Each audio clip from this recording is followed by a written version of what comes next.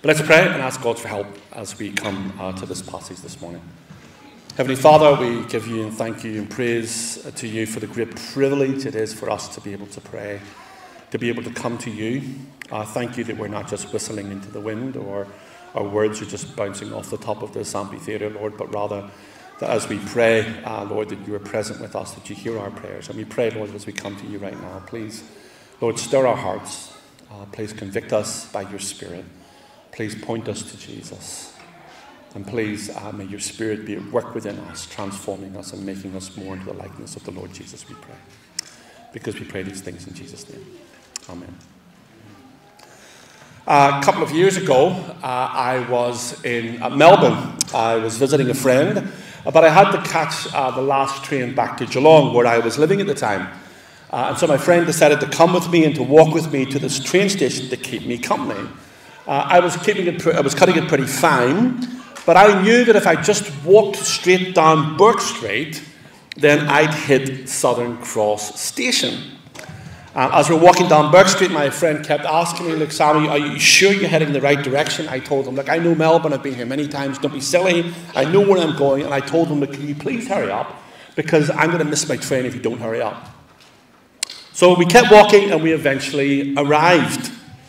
But it wasn't the train station, it was Parliament Building, and it was at the very, very opposite end of Burke Street, the opposite end of the city. So I abandoned my friend abruptly, said a quick goodbye, and I sprinted. Sprint is a bit of an overstatement, but you get the idea. I tried to run quickly down Burke Street to the other end of the city to try and catch my train. I managed to realise that I was wrong, do a U-turn, and head off in the right direction to get to my destination just in time, even though it nearly killed me. But sometimes our failure to change direction can have disastrous results, not just for ourselves, but also for those around us.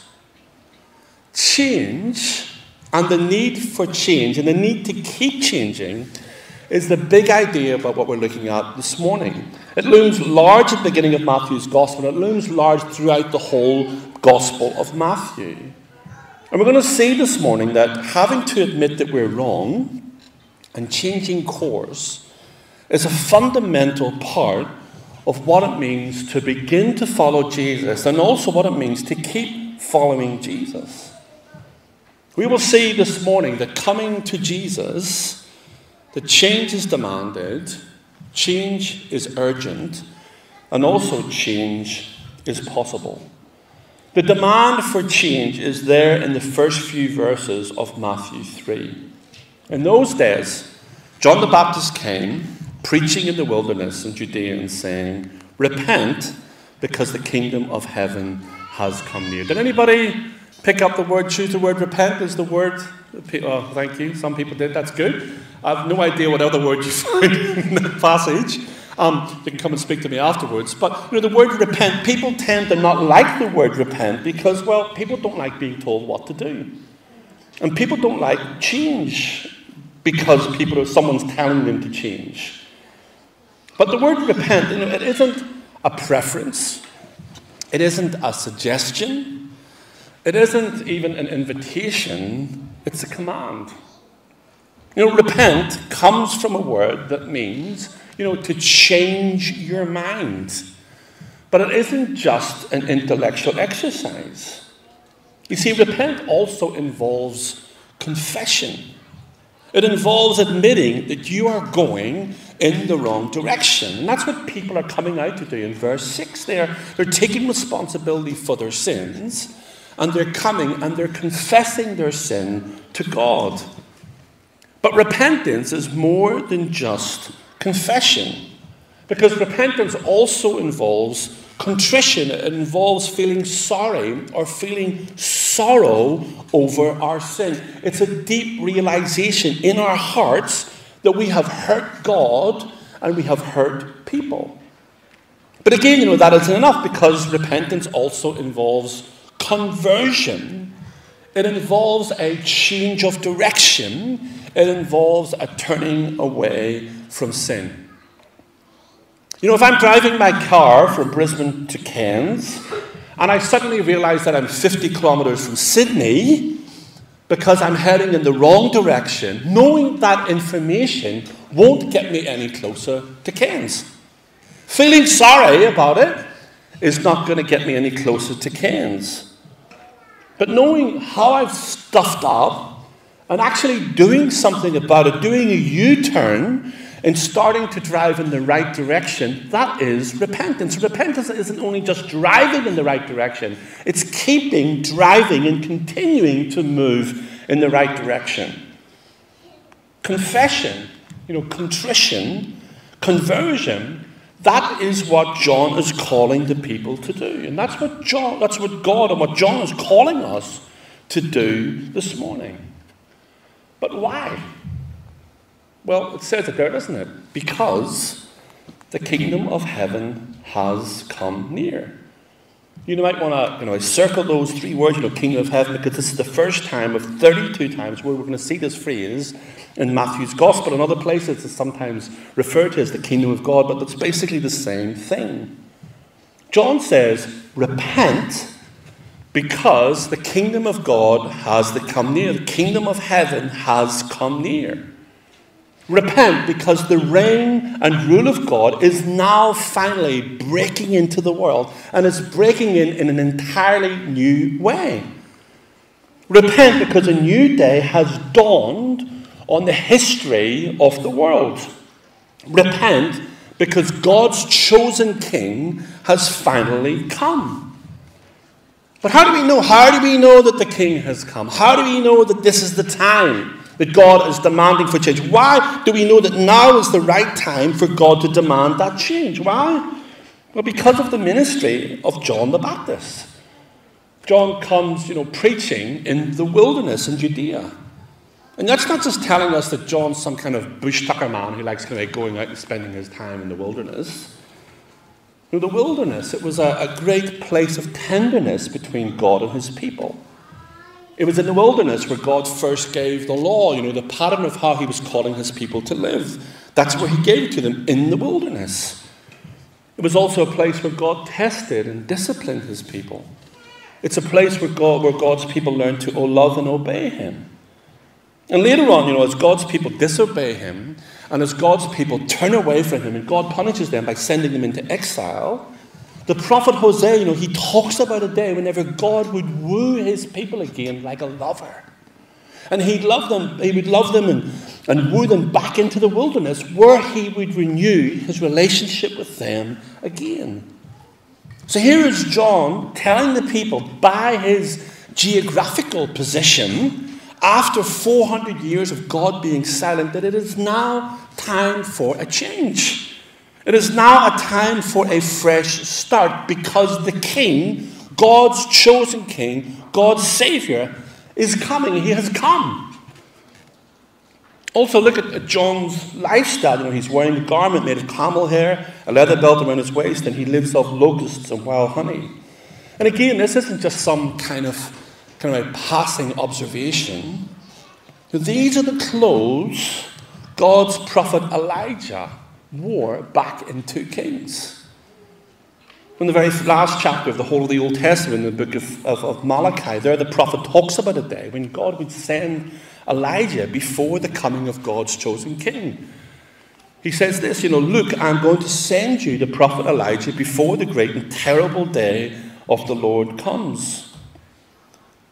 John's clothing and his commitment to a simple lifestyle, it was an indication that that day had finally come. Notice also how John is fulfilling the words of prophecy. The words of prophecy from Isaiah 40. Verse 3, for he is the one spoken of through the prophet Isaiah, who said, a voice of one crying out in the wilderness, prepare the way of the Lord, make his paths straight.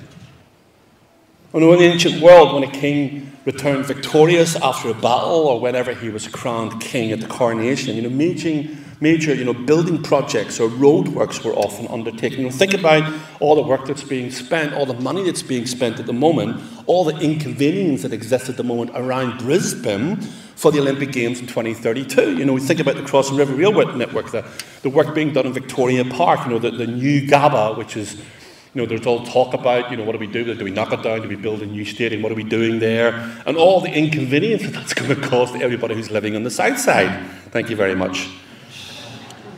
In a similar way, the coming of the King, it does not involve spiritually the equivalent of just planting a tree or building a statue. No, the coming of the King, it will involve major upheaval and renewal. Look at how that quote, from Isaiah 40 continues. Every valley will be lifted up.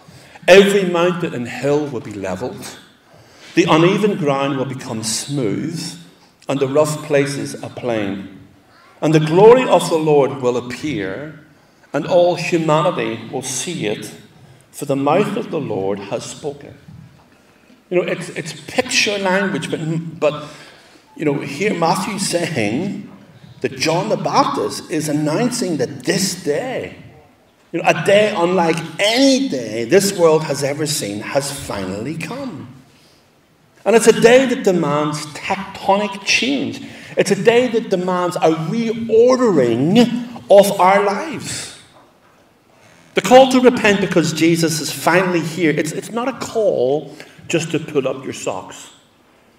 It's not a call to kind of fix the door in a building that is condemned. It isn't a call kind of like a few tips of kind of at a self-help seminar. No, the call to repent is a call to completely recalibrate our lives. It's a call to reorientate our priorities and practices and change how we live and how we think and how we behave. And how did they respond to this call of repentance? Verses 5 and 6, they listened, they recognized the signs, they said, John's right, the King is coming, my life isn't ready, I need to repent. They confessed their sin, they got baptized as a way of saying that they were going to turn their lives around. God demands the same from us today. Because the King has come, and the King is coming again. We can also see in that next section with the coming of Jesus, change is urgent. A bunch of religious leaders, they come to see what John's doing. And look what John says to them. John's out to make some friends. You brood of vipers, who warned you to flee from the coming wrath? He's basically calling these ultra-religious leaders, you sons of the devil. And to suggest that they were also going to face the wrath of God's judgment, it would have sounded shocking to Paul's hearers. John says to them, therefore, he says, produce fruit consistent with repentance. Why does John say that to these religious leaders? He says that because these religious leaders, as we will see throughout the rest of Matthew's gospel, they have a tendency to get hooked on religious performance. But at the same time, they ignore the need to change their hearts and also to change their behavior in line with who Jesus is. This was a bit like their venom. This was the poison that they were teaching the people. And why are they unwilling to change? Because they said, we don't need to. We have Abraham as our father. See, like a lot of people today, they were trusting in their religious credentials. They can somehow think that they can piggyback off Abraham's faith into heaven. They think that they can be accepted by God because of their bloodline, because of who their father is, or because of who their family is, or because of what their church they went to, or the denomination, or how many generations of Christians or whatever, or followers of God there are in their family. They think that they can be accepted by God, not just by their bloodline, but by the fact that they have kind of performed some kind of religious ceremony or ritual whenever they were kids, or even now when they're adults. But notice John's reaction to this kind of faith, or this kind of anti-faith. He says, don't presume to say to yourselves, we have Abraham as our father. For I tell you that God is able to raise up children for Abraham from these stones. It's almost like these religious people. They felt that God owed them something for having some kind of connection with them. God says he doesn't. He doesn't need their approval. You cannot be biologically born into the kingdom of heaven. You must be born again. And if you're heading again down in the wrong direction, it doesn't really matter what kind of car you're driving. It doesn't matter what vintage your car is, or it doesn't even matter who owns the car. If you're driving in the wrong direction, you need to turn around. And Matthew says you need to do it right now. Verse 10, John goes on, he says, the axes are ready at the root of the trees. Therefore, every tree that doesn't produce good fruit will be cut down and thrown into the fire. If you're here this morning and you know that you are intentionally disobeying God and you don't care, then that is where God's axe of judgment is sitting on your life this morning. And if you're here this morning and there's a massive disconnect between what you profess to believe about God or who Jesus is and how you're actually living your life, then that is where the axe of God's judgment is sitting on your life this morning.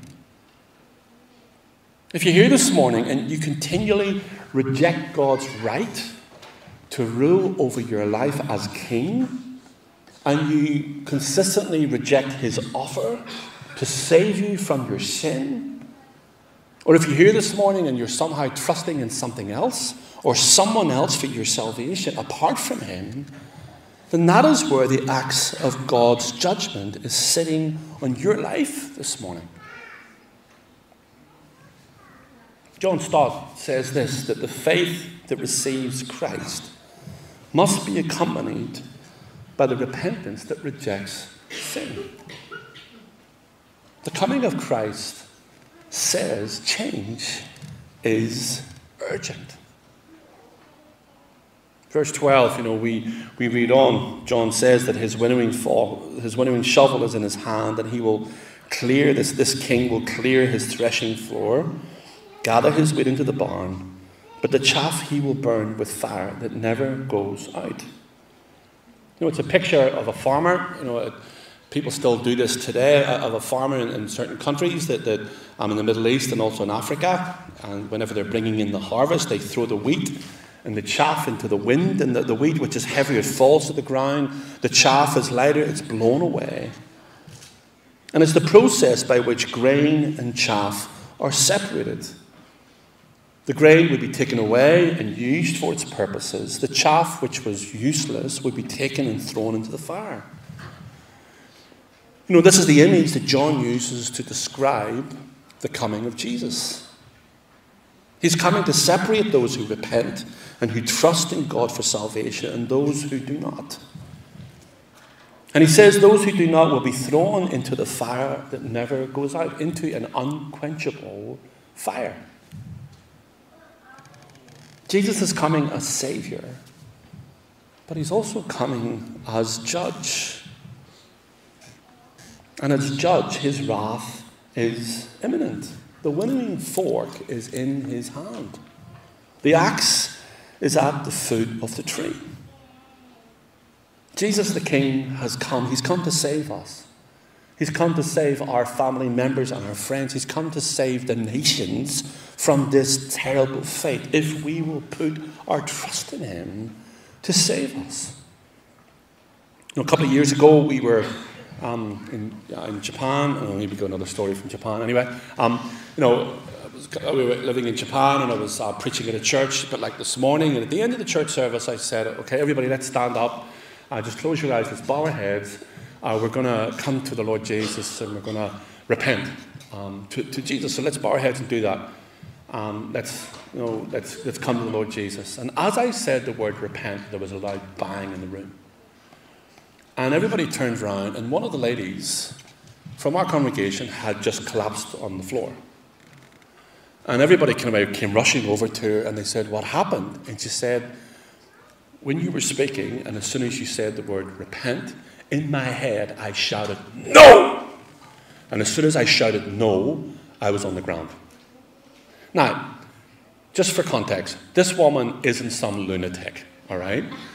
She's not some loony bin. She's not a person who'd ever been to a Pentecostal or a charismatic church and seen people sled in the spirit. This woman, she was an attention seeker. This was something that happened, and she was terrified. And I can tell you this much: the church was terrified. There was a very healthy fear of God in the room that morning, because they understood that this is serious stuff. There's a group that I used to listen to called the Five Blind Boys of Alabama. They sang a song that said, "Don't play with God because he ain't nothing to play with."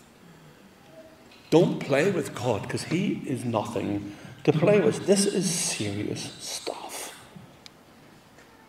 With the coming of Jesus, change is demanded. But change is also urgent. So this morning, hear and heed God's call to repent. Hear his call over the next few weeks. Trust in what Jesus says.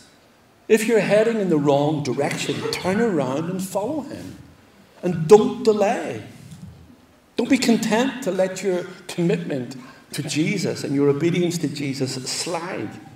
And also, don't be content to watch other people around you slip and slide and still you say nothing. Let's humbly call each other and call one another to repentance.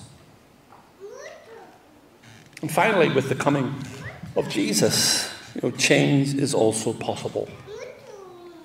Verse 11, John says that the baptism that he offers to the crowds, it's only a precursor of another baptism brought by Jesus, who was much greater and more powerful than what he is.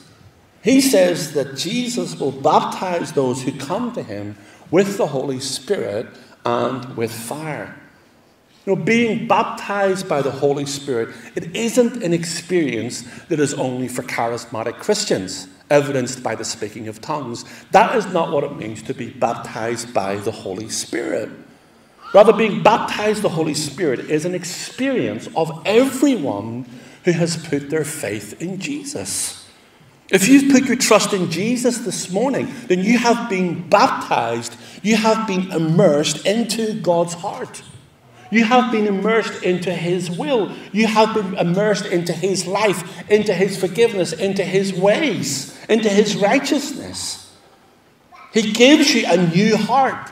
He gives you a new desire. He gives you a new vision for life. And as he does, he also purifies our lives. And I think that's what the fire is pointing to here. It's pointing to the power of Jesus to save us and to set us apart, to live lives that are holy and pleasing to him. Verse 13, the king finally comes. He shows up. And suddenly the baptism of the crowds turns to the baptism of Jesus. There's a bit of a kerfuffle, because John says that he is the one that should be baptized by Jesus and not the other way around. We get where John's coming from, don't we? Because Jesus is the Son of God and he has no personal sin to confess. He's no contrition over sin that he's committed. He also, doesn't need to convert from anything.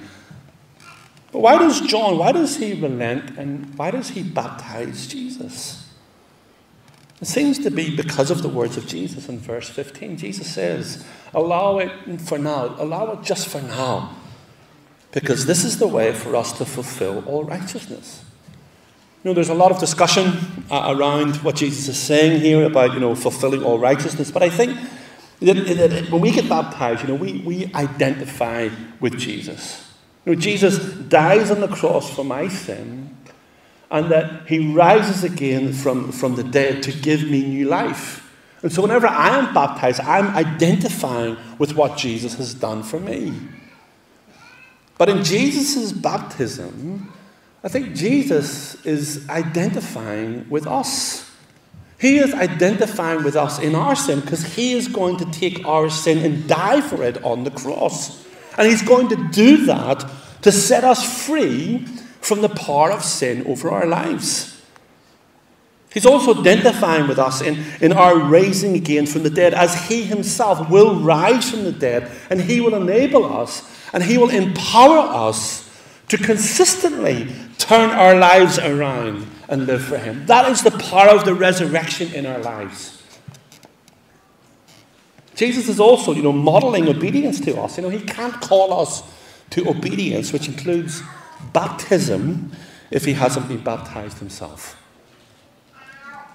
As Jesus is baptized, the heavens open up, the Holy Spirit descends in Jesus like a dove. And we know from Matthew 1 that even before Jesus was born, the Holy Spirit was upon him.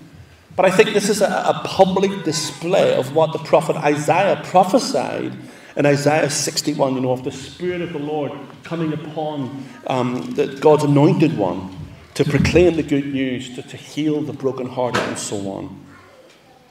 The Son obeying, the Spirit anointing, and then the Father speaking, saying, "This is my beloved Son, with whom I am well pleased."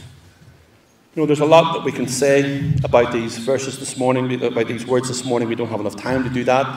But I think at their heart we have God the Father with the Son living in perfect love through the Spirit, calling us to repentance so that we might experience and delight in Jesus.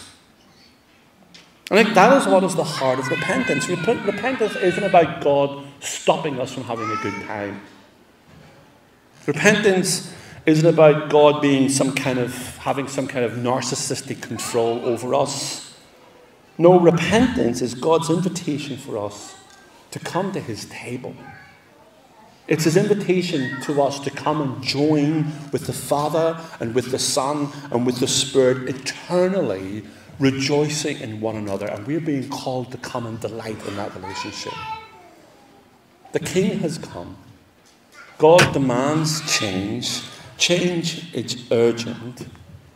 And change is possible because ultimately change leads to indescribable delight.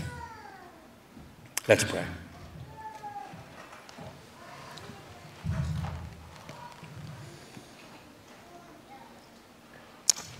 We have the Lord's Supper this morning. We are coming to the table.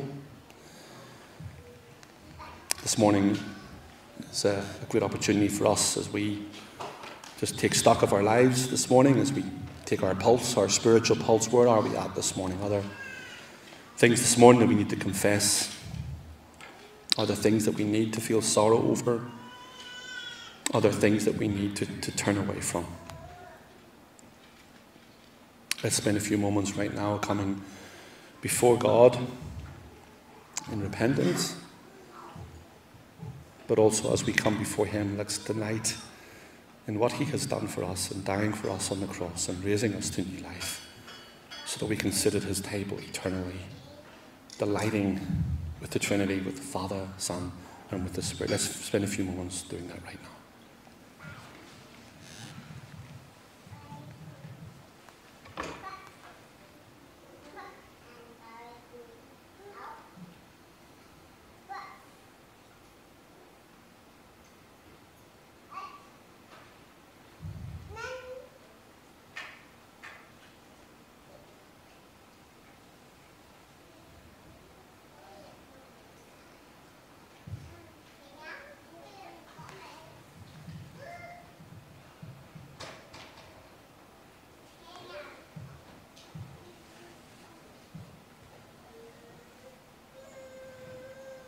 Pray all these things in Jesus' name.